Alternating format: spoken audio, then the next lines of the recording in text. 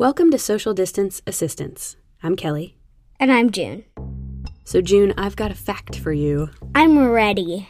More than a third of the country's vegetables and 2/3 of its fruits and nuts are grown just in California. Whoa! Right now, many of the people that grow those vegetables, fruits, and nuts are migrant farm workers from Mexico. And the conditions they work and live in make them really vulnerable to coronavirus. Oftentimes, they are traveling to work in a truck and they're all piling up together, and it's really hard to do social distancing there. You know, even something as simple as washing your hands often can be really difficult if your hand washing station is far from your station. Farm workers are essential workers that affect everybody, and those farm workers are out there from dawn to dusk working hard to put food on our tables. That's Darlene Tenes. She lives in San Jose, California. It's an area with rich agricultural roots. They used to call it the Valley of Heart's Delight because of all the orchards and farms and trees. Just a step from city to country to the rich farmlands. So we have beautiful mountains and seas and oceans and lakes and forests. Descending from the hills to myriads of brilliant blossoms, pink and white harbingers of the fruitful crops to come. Blossom time in Santa Clara County means an annual pilgrimage for thousands of visitors who delight its festival of springtime bloom. Because we live in California, we are so accustomed to being outside all the time, having festivals every weekend, outdoor concerts, farmers markets. That just doesn't exist anymore. Darlene's roots are deep in this county and in farm worker and social justice circles. Her cousin was the cartoonist who designed strike posters during the Delano grape strike. In the end, farm workers won themselves better pay and benefits. As for Darlene, when coronavirus drove people into their homes, she found herself out of work. She's an event planner. Large nonprofit galas, conferences, that kind of stuff. I have an extinct profession currently. And so, when Darlene realized she wouldn't be professionally planning any events for a while, she looked around for ways to help. Specifically ways to help migrant farm workers. So a caravan is when you get multiple vehicles and they follow each other on a route to a destination. Darlene decided to use her planning skills and local connections to set up a caravan that would deliver supplies, food, and protective gear to farms. She posted about it on social media and got an immediate response. And I started taking reservations because, again, as an event planner, I want things very organized and want to know who's going on this trip. First, they had to pack the cars. Darlene worked out a system that kept everyone safe through social distancing. Come to a big parking lot in downtown San Jose. Park with a spot in between you and the car closest to you. Wear a mask and gloves at all times. Volunteers drop the donations in the trunk or in the back of the car. No donations allowed in the passenger seat. We asked them to bring non-perishable goods, also culturally related goods, so beans, rice, flour, and maseca for corn and flour tortillas. We asked for canned meat, spam, chicken, tuna. They asked for face masks, too. Darlene lost count at over 1,000 face masks. One woman alone gathered and donated 360. Donations kept coming and coming and coming. And then we had so many donations that I needed to get commercial trucks to bring them. They were all calling me, we'll bring a truck, we'll bring a truck. I'm going to cry. Because it was just so beautiful. The whole caravan came together and a lot of people were giving me credit and thanking me. But to me, I felt like it was pieces of a puzzle. It was all these little pieces of puzzle that came together and made a beautiful picture. The cars drove in a big line an hour north from San Jose to Salinas, known as the salad bowl of the world, because of how many vegetable crops are grown there. The cars wove past the fields to do appreciation parades for farm workers who were out that day. And we asked people to make signs, decorate, bring flags away or something for the farm workers. And so they were waving back or taking their hats off their heads and waving back at us. So they definitely appreciated it. And then we went to the donation center to drop off all the donations.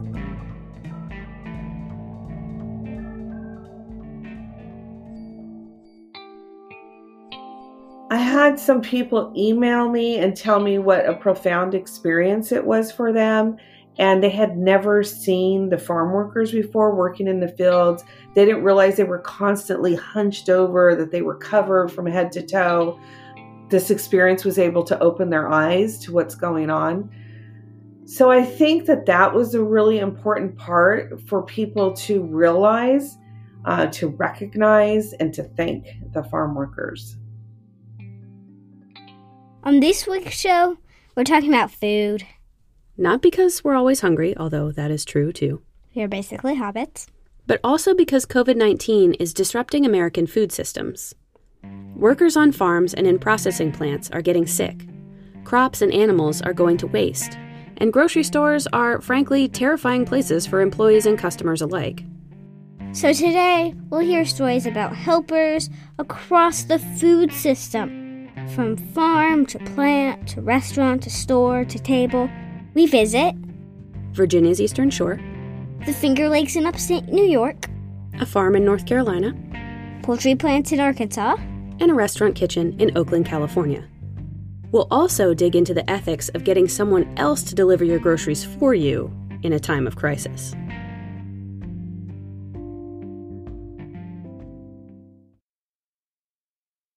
We're going to start on the Eastern Shore of Virginia.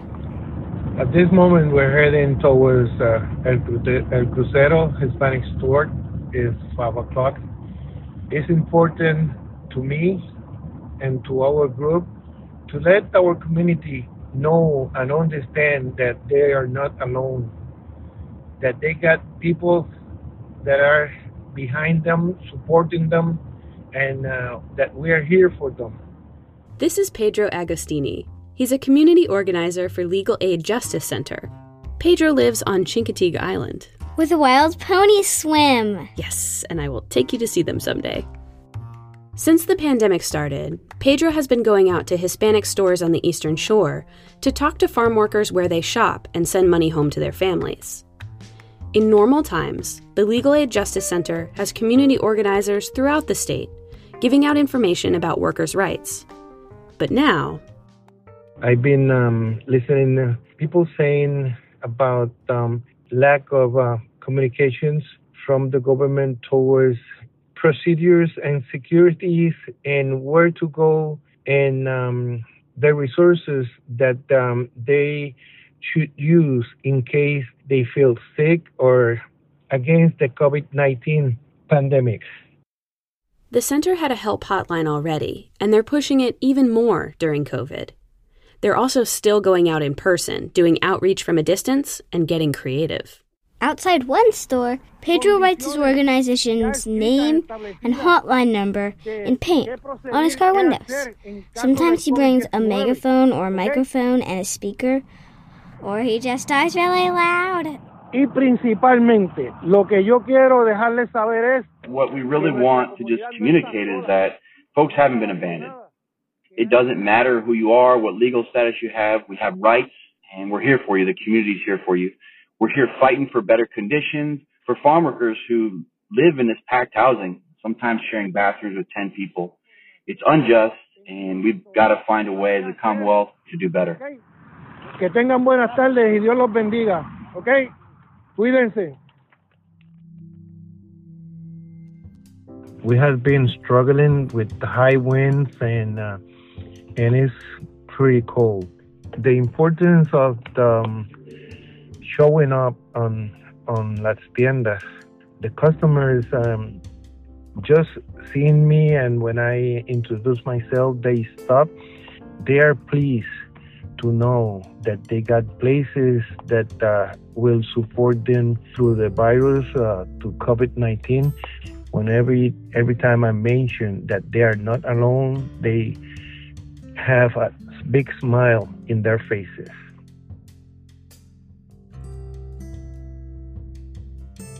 That was Pedro Agostini and Jason Urashis translating. Legal Aid Justice Center has a ton of volunteer opportunities on their website at justiceforall.org. That's justice, the number 4, all.org. Helpers like Darlene and Pedro are trying to make sure that farm workers know how to keep themselves safe. The coronavirus has led to some major disruptions in agriculture and the supply chain, and a lot of that is because workers are getting sick. By the end of April, almost 5,000 meatpacking workers across the U.S. had it. Instead of shutting plants down, an executive order is forcing plants to stay open out of fear of a potential meat shortage. So many plants have given workers masks, installed plastic dividers between workstations, and tried to do more deep cleaning. The CDC's guidelines on physical distancing are voluntary. Meat processing plants do not have to enforce them. News reports from inside plants show many workers still close together, some without masks. Shoulder to shoulder at a George's poultry plant in Arkansas, you can see them pushing through that plastic sheeting, masks down. No social distancing. Worker advocates say this was shot just this week. Enter Venceremos, a worker-based organization in Arkansas with a mission to defend the human rights of that state's 30,000 poultry workers. This is one of Venceremos' founders, Magali Licoli. I've been living in the Northwest Arkansas for, it's going to be probably 17 years this year, since 2004. After Magali graduated college, she worked at a community clinic just 2 blocks from a Tyson Foods plant. She heard workers describe injuries sustained from working on processing lines and how they didn't have access to health care. And there were people like about 40, 50 years old. And so their stories just changed me for life. And I was angry every time that I heard that, because for me, I mean, it was just an eye-opening that the situation of my immigrant community that had to go through in order to have a job, in order to feed their families. And so ever since 2014, I began organizing poultry workers. Every week we have our weekly meetings with these 2 different plants. Magali says poultry workers are especially at risk for coronavirus because many of them already have respiratory issues as a result of working in these plants. Through Venceremos, Magali started online campaigns petitioning Tyson and George's to give workers paid sick leave, so they didn't have to choose between the risk of getting COVID and staying home without pay. But it's hard to convince them to organize. There's a lot of fear in speaking out. Most of these workers are very vulnerable, immigrants, refugees, people that often get locked up in these jobs. And it's very difficult for them to find another job because these companies are in very rural areas, white rural areas. And so for them to speak up will mean that probably they will lose their jobs, and probably will be very difficult for them to find a job that provides at least some type of health care, or at least they can make $12 an hour, you know. A Tyson spokesperson told Facing South, an online magazine, that the company is, quote, open to dialogue, unquote, and that workers should bring concerns to their managers or call the company's confidential helpline. But the same magazine also talked to a worker who's been with the company for about 20 years. She said she didn't feel that the managers would take her concerns seriously. Last month, Magali gathered about 200 signatures from poultry workers in Arkansas. So we are here outside the George's plant. This week, the George's announced that they already have COVID-19 cases. Well, we did 2 events. And we want and demand that all workers get tested for COVID-19. These are recordings from the end of April, when Venceremos tried to deliver their signed petitions to both Tyson and George's. Lo más mejor posible. So right now we are going to head to that office to deliver the petitions. In Arkansas today, police called in to escort protesters off the property at this poultry plant. Workers are desperate for justice. When the cops arrived to Tyson plant, it really felt that cops were really protecting the company. When the cop wanted to grab the petitions and ask us to leave, and he said, why don't you just leave and I will just give it to them and just contact the CEO. Hey, contact the CEO. Okay, guys. He went and tried to give him to the plant manager, and the plant manager said, no, I don't want that. But the plant manager didn't want to accept this petition, so we're going to keep going, keep growing, and keep fighting. I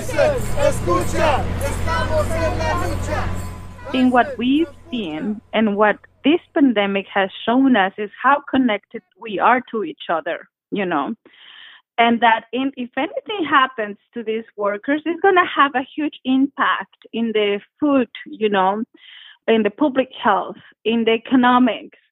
I think that they really need to rethink the way that they produce food, you know.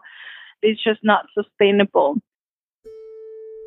Ultimately, Magali's goal is to empower poultry workers to organize, no matter what it takes. Sometimes I feel drained, you know, because of sometimes my days go from very 6 to 12 and without stopping, calling workers, calling the media, calling this, calling that. I am volunteering. I am unemployed too. This is just crucial, you know, and we built Venceremos for the purpose of fighting for the human rights of these workers. It's just frustrating sometimes whenever, for example, the executive order of Trump, it just drained me so much and it was too overwhelming. It was so much like that day. I felt so bad. Yeah, obviously the government doesn't care for these communities. What is going to happen? I think that for some reason I am here, and for some reason I have the character that I have in order to keep going. And I'm a very strong woman, you know, and so I think that was meant for me to handle. And ultimately, Venceremos really means we will overcome. You can find Venceremos on Facebook at Venceremos Arkansas. That's VENCEREMOS Arkansas. Or Twitter at VenceremosAR. There you can also find links to donate to their efforts to organize and protect poultry workers.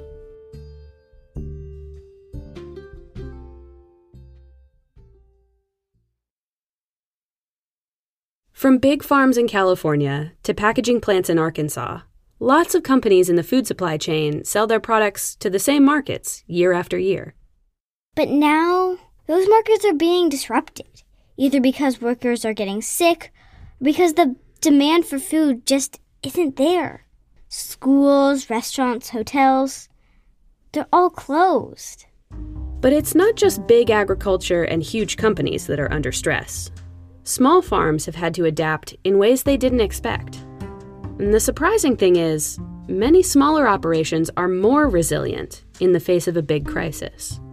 We raise corn, potatoes, string beans, cucumbers, squash, okra, peppers, onions. What else am I forgetting? That's Kendrick Ransom.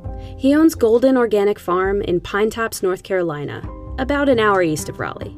So it really, really sparked me was I was reading the autobiography of Malcolm X and, you know, learning how, you know, land is the basis of all freedom. Knowing that my food's coming from 98% white farmers, I'm like, dude, no wonder why, you know, we're experiencing 100 years of, you know, health disparities, 100 years plus. And then I started raising chickens, and then it went to composting the manure. And then I started with a raised beds, and then I ended up on my family's land. So it's just kind of like the universe will align you with where you need to be. And then ever since then, I was like, there's no way I could do anything else but farm and grow food and try to teach people the best way I know how. Kendrick owns about 100 acres, most of which has been in his family for years. The pandemic has made it hard to keep running the farm according to its normal spring schedule. Aside from dried up markets, a lot of his volunteers are staying home. Kendrick has had to do most of the work himself. I've had to manually plant a bunch myself, you know, probably 3 times as much as I usually would have to. Yeah, I mean, farming seems absolutely exhausting on like a good day. Somebody's got to do it. And us farmers, we really take pride in it. Let me just ask you this. I've tried to grow okra a lot. And I'm just wondering what I'm doing wrong. Okay. So I would check the pH soils and see if you need to add any kind of nutrients to make sure they're growing right. This is really important for the podcast, everybody. I'm not selfish at all. No, we all gotta learn. Teaching is a really important part of Kendrick's farming practice. When local schools were open, he led classes in school greenhouses. Now he's trying to help other farmers adopt new ways of selling their crops when their markets have shut down. Black farmers can be very stubborn. You know, some things never change. I have been reaching out to more of the farmers that I work with who are elder. Like I was saying, they are 60 years and older. You know, they have a lot of crops they're still planting, but, you know, they just don't have that market. They have some produce that they can use help selling. So I'm taking initiative to going out and helping them market their crops and their vegetables through the farm, being able to get their produce online to where a larger audience can access it. Kendrick and these older farmers can also get help from organizations like Rural Advancement Foundation International. Lakita Smith is a program coordinator for RAFI USA's Farmers of Color Network. And we also have supported farmers and markets by providing incentives to receive payments from shoppers who would be paying by EBT. So it's really supporting in a more holistic way, both getting food to consumers that need it, but also supporting the viability of the farms who've had their market channels disrupted. During the pandemic, Lakita says they're seeing great results with farmers shifting to direct market selling. That is, selling food straight to the people who will eat it. You know, as I'm seeing, meat and a lot of products disappear from grocery store shelves, I feel super fortunate to be working with farmers like Kendrick and other farmers where I know a producer where I can go and get chicken and beef. And so because of that relationship, because they're right here in our community, we're getting to know or having the opportunity to buy directly from them. We're reconnecting to community, reconnecting to food.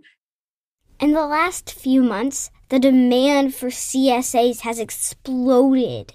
CSAs are basically subscriptions for boxes of produce or cuts of meat that come directly from farms. The CSA is something that was actually invented by a Black farmer in the late 60s and 70s, Dr. Booker T. Watley, and it was a way to increase the viability and the success of Black farmers. Like, it enables the farmers to plan their production, anticipate demand, and have like a guaranteed market. And it provided a way where people could even come out to the farm and pick their food and get it, fresher and less expensive. Alongside his CSA, Kendrick is hoping to start a mobile market. If people can't get to farmers markets or don't want to risk public transit to get to the food, he's going to bring the food to them. We're purchasing a trailer where we'll be able to transport foods and keep it cool, keep it refrigerated on the road. So it's just all about building, and staying creative.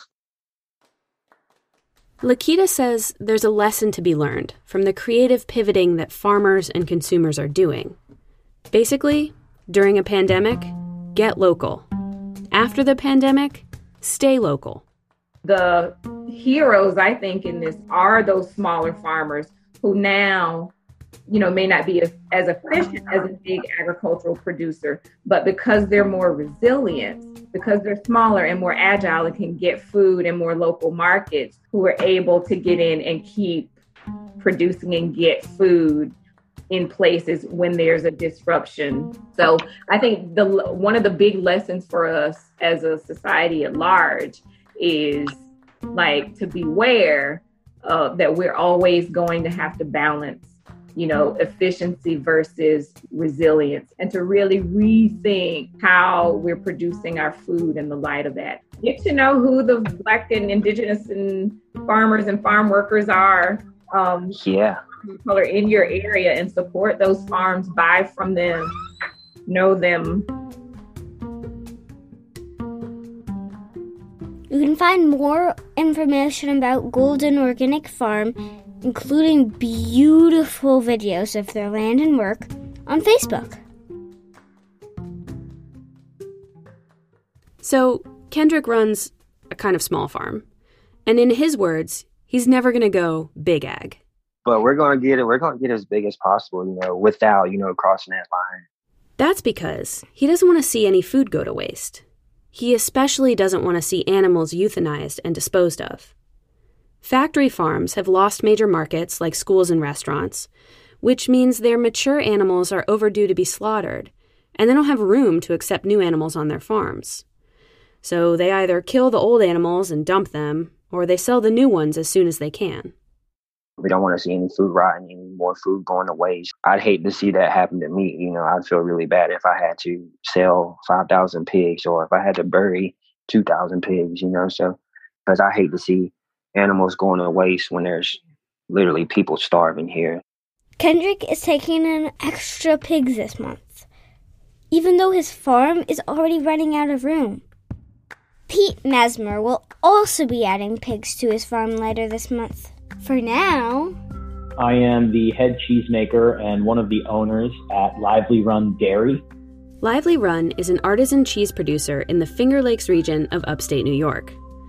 It's a tiny operation, mostly family-run, by Pete, his parents, their sales and marketing director, Katie, and Rob, Becky, and Val in the cheese room. What are you doing, Rob? I'm currently measuring out our culture blends that are going to go into our cheeses. This is going to be the Chev. At the beginning of the pandemic, Lively Run just struggled to make ends meet. But pretty quickly, they started looking for ways they could help solve this surplus problem. Waste not, want not. No milk waste. No milk waste. What we've been seeing in some cases is at farms, they'll literally bring a tractor trailer load of milk and dump it into the manure lagoon, like 70,000 pounds of milk. It's rightfully confusing to folks because it's like, why are we dumping milk when people are going hungry? It all kind of comes back to the weird way that our system is set up, in that the big processing plants are mostly geared for bulk products, like 50-pound bags of shredded mozzarella, right? So like Domino's. What's happening is that demand has vanished because restaurants are closed and institutions like schools. There are these huge plants that are operating at like peak efficiency for mass production of, bulk items, but they're not nimble. They can't quickly pivot. And that's how we make sure that all of the milk gets to touch all of our culture and all of our calcium and all the rennet that we've added in, so that lactic set can take in and make some beautiful cheese overnight. And when we come back in the morning, this will be ready to scoop. Basically, we're all just kicking ideas around. We're like, man, this is such a waste. What can we do about it?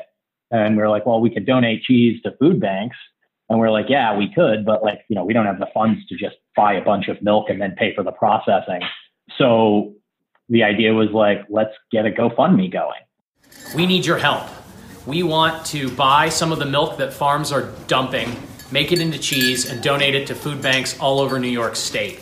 The money that you donate will be used to cover the cost of the milk and our costs of production. And then the cheese will... I think we posted it on social media on like a Thursday night. And by Saturday, we had met our initial goal of 20,000. So we doubled the goal to 40, which we met in like a week. And since then, I think we're up to like 50,000 in donations. And since then, we have been making cheese and donating it to food banks. What are you doing, Suzanne? Oh, I'm prepping some donations for the food pantry at Press Bay Alley in Ithaca. So they will receive 20 packages of fresh goat cheese. So this is, I think, our third week of donations, and we'll be sending out this week 769 8-ounce packages of Chev to food banks. Last week there were 483 1-pound packages of cheese curd. It's a lot of quarantine poutine. Sorry. I mean, I make a lot of cheese, and cheese curds are not like my favorite thing ever because they're kind of bland, but I can get behind poutine. Yeah, it would be bad if you couldn't. I think the interview would be over at this point. So we're bringing 65 packages of cheese to the food pantry. We're really trying to focus on underserved small food pantries in small towns here in upstate New York. Like, a lot of these are really small rural towns, right? Like 600 residents or less. I'm very good. How are you? Donning your beautiful mask? Oh, yes. I am. Frankly, there's no reason why it couldn't be done all over the country. There's cheesemakers everywhere. We are helping support farms by buying milk for a decent rate. We are helping keep small cheesemakers in operation by providing them with some work, and then all the cheese gets donated to food banks. So you kind of have three beneficiaries here. Actually, I see that extending beyond COVID because the economy is not going to snap back immediately. It's going to be a slow climb out. So there is going to be a food insecurity situation for a lot of folks, I think a lot longer than people think there is, or at least a lot longer than a lot of folks hope there will be.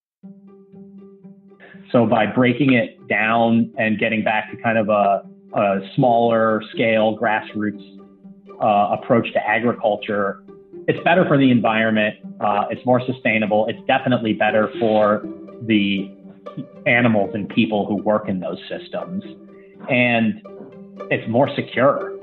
Decentralization of the food system is going to actually, protect us from this kind of thing in the long run.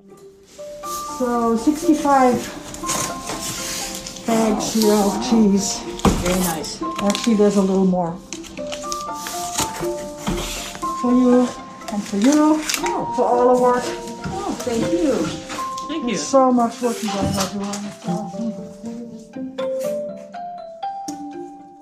Visit livelyrun.com to find their GoFundMe and to check out their online cheese store so you can get your own curds for quarantine poutine. From the fields and the plants and the farms and the creameries to the restaurants. In Oakland, California, a celebrated chef and restaurant owner used two powerful contacts in her network to help feed people in need. Laura Tillman, a journalist based in Mexico City, brought us this story. Hi, Kelly. Hi, June. Okay, piles and piles of spring onions. So this is Dominica Rice, preparing food at Cosecha Cafe in Oakland, California. She's the owner and the head chef. Cosecha is a Mexican restaurant in downtown Oakland's Swans Market. Dominica used to work for Alice Waters, who's kind of the godmother of the modern farm-to-table movement. And when she opened her own place, that philosophy of integrity in every ingredient really set Cosecha apart. She uses organic produce and meat and wild-caught fish, and she can talk for hours about each of her purveyors. For Dominica, owning a restaurant was never just a business. Food is never just transactional. She shut down on March 15th when California ordered all non-essential businesses to be closed. Dominica gave all her workers some vacation pay and figured, okay, this'll get them through while they apply for unemployment. But it turned out that was tricky because many of her staff were in the process of applying for citizenship or changing their visa status or were living in mixed status households, and they were really worried about the repercussions of applying for unemployment. And then 2 days after the restaurant closed, Dominica went to the local farmers market to shop for her family, and she found one of her favorite vendors was in tears. She just harvested hundreds of dollars worth of asparagus, and she had no one to sell it to. the market was a ghost town. So this is like asparagus, English peas, snap peas, everything was coming in, spring onions and garlic. And usually the chefs are all fighting for the small amount that there is sometimes. And these are prime farms that we love and cherish. And they've set the standard for all of California for organic farming. And now they were just completely abandoned. And I was just... So between the scene at the farmer's market and the panic among her employees, Dominica fell into a tailspin. Hola, hola, hola, hola. It's just really... It's really hitting me now.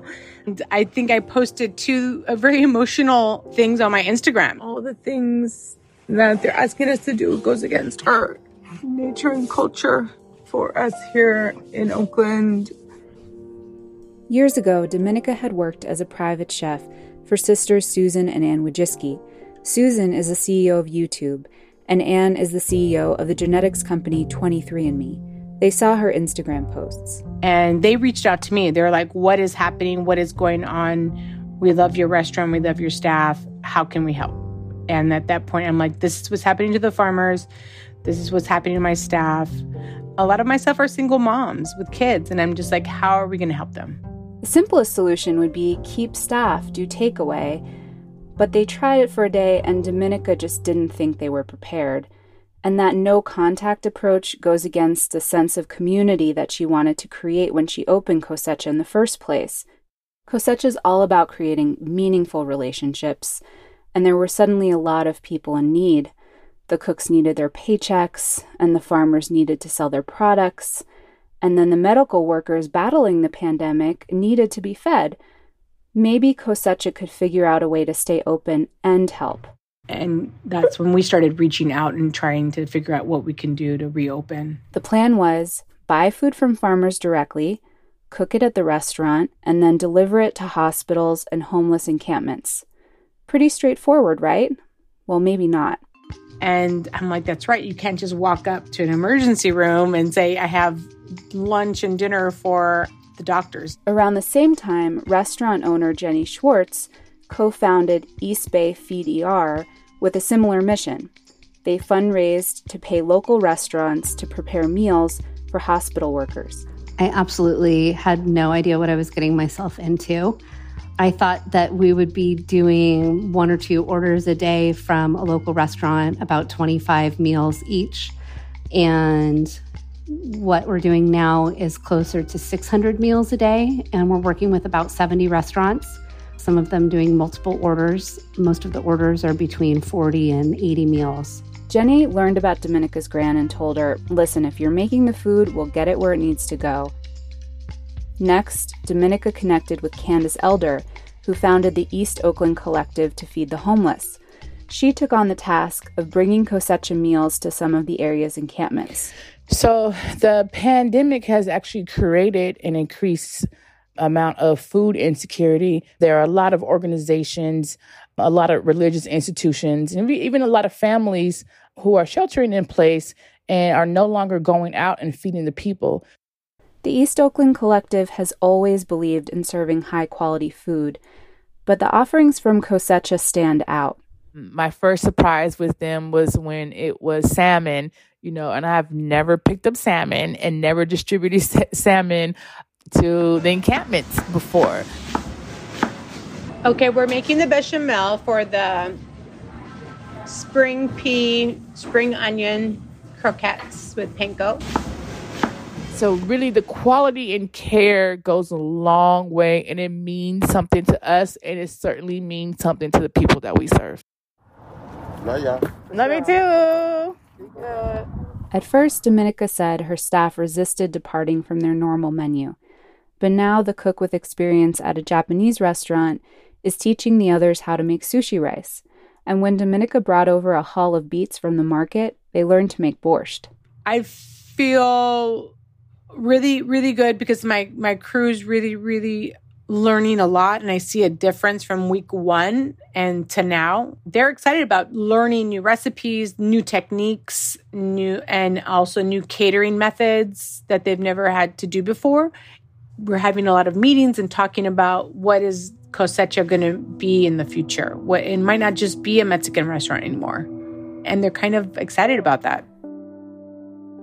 And while Dominica is still anxious about how the coming months will unfold, teamwork, that sense of community that she values most, has helped her come through her grief and her fear. And then there's also Candace and her crew. That's a relationship I want to continue forever now. Like, she and her crew have been through so much, and they help people who are in the street. And I'm just so grateful. Thank you for everybody. And we're going to keep cooking and trying to stay healthy. And everybody, please stay healthy. Please wear a mask. I love you. Take care, you guys. Bye. That was Laura Tillman reporting on Oakland's Cosecha from Mexico.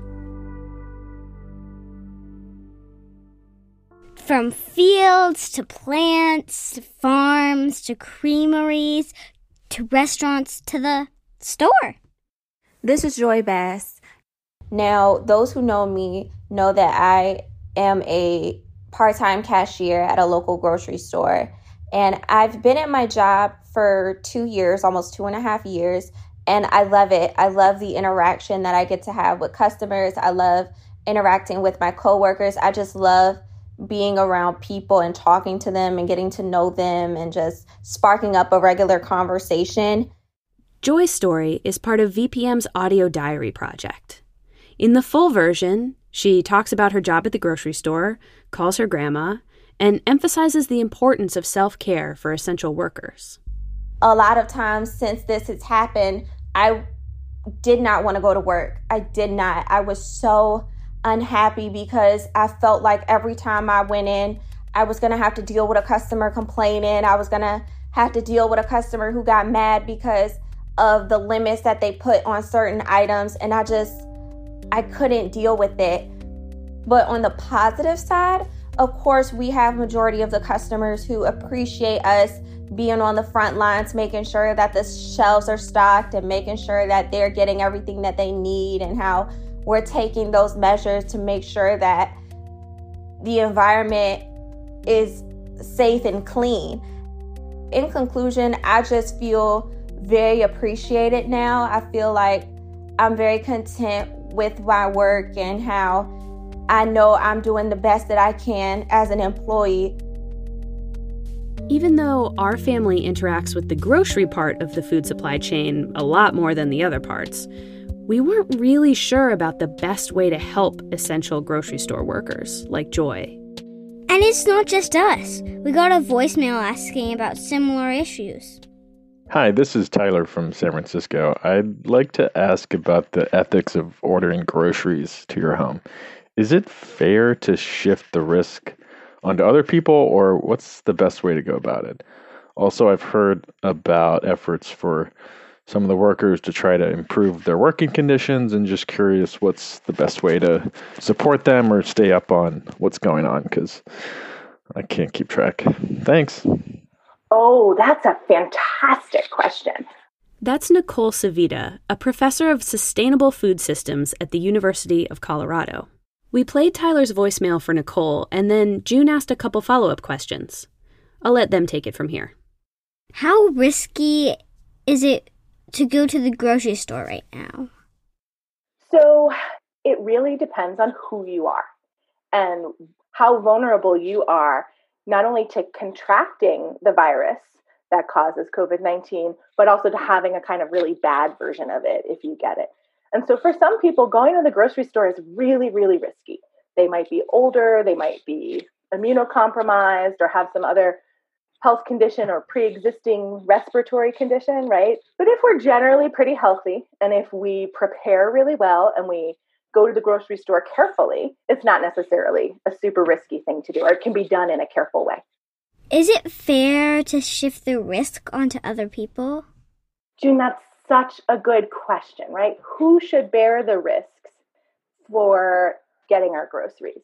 And one of the tricky things here is that in some ways, sending just a smaller group of people who do grocery shopping and delivery into the stores might actually help reduce some of the risk for the people who work in those environments. So on one hand, by shifting to more of a delivery model, we might actually be protecting some people. But if we're not doing that fully, and there are some people in there who are kind of the professional shoppers, and there are lots of other people who are just like regular folks going to get their groceries, then we haven't really gotten the benefit of that. And we're potentially shifting the risk onto people who aren't making that much money to take on this risk. And that can be really unfair, especially if we don't have a special need to get our groceries delivered. I mean, like, what could the other option be? One alternative is some advocates have said we should close down the grocery stores to the general public, and we should let all the grocery store employees take your order and do your shopping for you, and then bring your stuff outside to the curb. It keeps the grocery employees employed, but means that they are not interacting with the general public. Another solution that gets past the grocery stores entirely is that some of the restaurant supply distributors and kind of wholesale food distributors have started selling to the general public, which means that we can now buy from the people who used to supply all the restaurants. So what some people are doing is they're getting together with neighbors or friends, and they're putting together an order. My dad actually did this, but got together with friends, put together a big order, had it delivered to his driveway.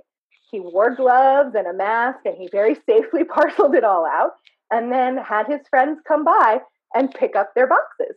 So we can get pretty creative. You know, in a crisis, we don't just have to use the same systems that work for every day. What kinds of things do you have to take into account when you're considering what's fair? When I think about what is fair, I often think about whether I would feel comfortable being in that position, or whether I would feel comfortable having someone I love and care about deeply in that position. And what do we actually owe each other? And so it's not necessarily so simple as to say, well, it's not fair ever for someone else to take on a risk for you. I think if you are using that kind of service, it's fair to tip people really generously. I also think it's not just about paying people enough money, but also standing up for them and really speaking out on their behalf. Then I think it's important to understand the circumstances under which those people are working, who hires them, who pays them, who controls the conditions of their employment, and then advocate with those companies for better treatment and fairer work conditions, right? So if you believe that this is an important service and you want to use it, I think you should also be reaching out to companies like Instacart or the people that run these services and demand that they treat their workers better, because those companies are doing pretty well right now. And so they can do better for their employees right now. And we should be asking for that. Tyler was curious about the best way to help food workers because it's hard to keep track of what's going on and what our responsibilities should be. How do you keep track? Oh my goodness, it is so hard to keep track of what is going on right now. Where are people getting sick and which employers are protecting their workers better than others? And it's been so exhausting for the last several months. But I'm also I feel really lucky and really glad that I can try to do that work and try to communicate some of that. And actually, a research team I work with has just put up a website today, and all week we're going to be putting more information on it that will kind of help inventory all of the risks that various groups of workers, like meat processing workers and grocery workers and farm workers, delivery workers, face, and then what we think ought to be done to protect them and to help them. What's the biggest impact COVID is going to have on our food systems? So there are some really negative, possible scary outcomes, and then there might be some really exciting outcomes too. The system kind of works until it's challenged. And because the system kind of works, people have said, yeah, you're talking about all those problems, but like, I've got cheap food on my table and I feel good about that.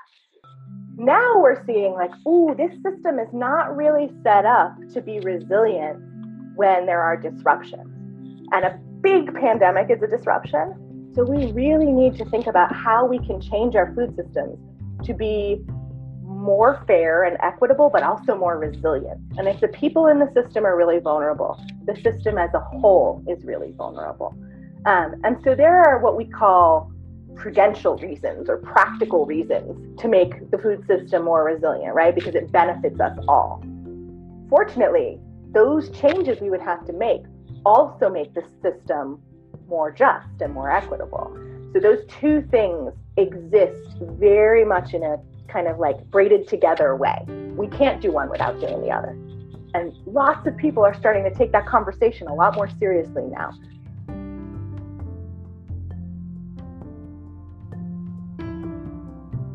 So that website that Nicole is building, the one that lists ways to help essential workers, is a collaboration between two big universities, which means that the URL is pretty long and hard to say or remember. Oh, academia. So we're going to put a link to the site in our show notes. Please check it out. It's really useful for figuring out how to be the best food system helper you can be, given your own situation.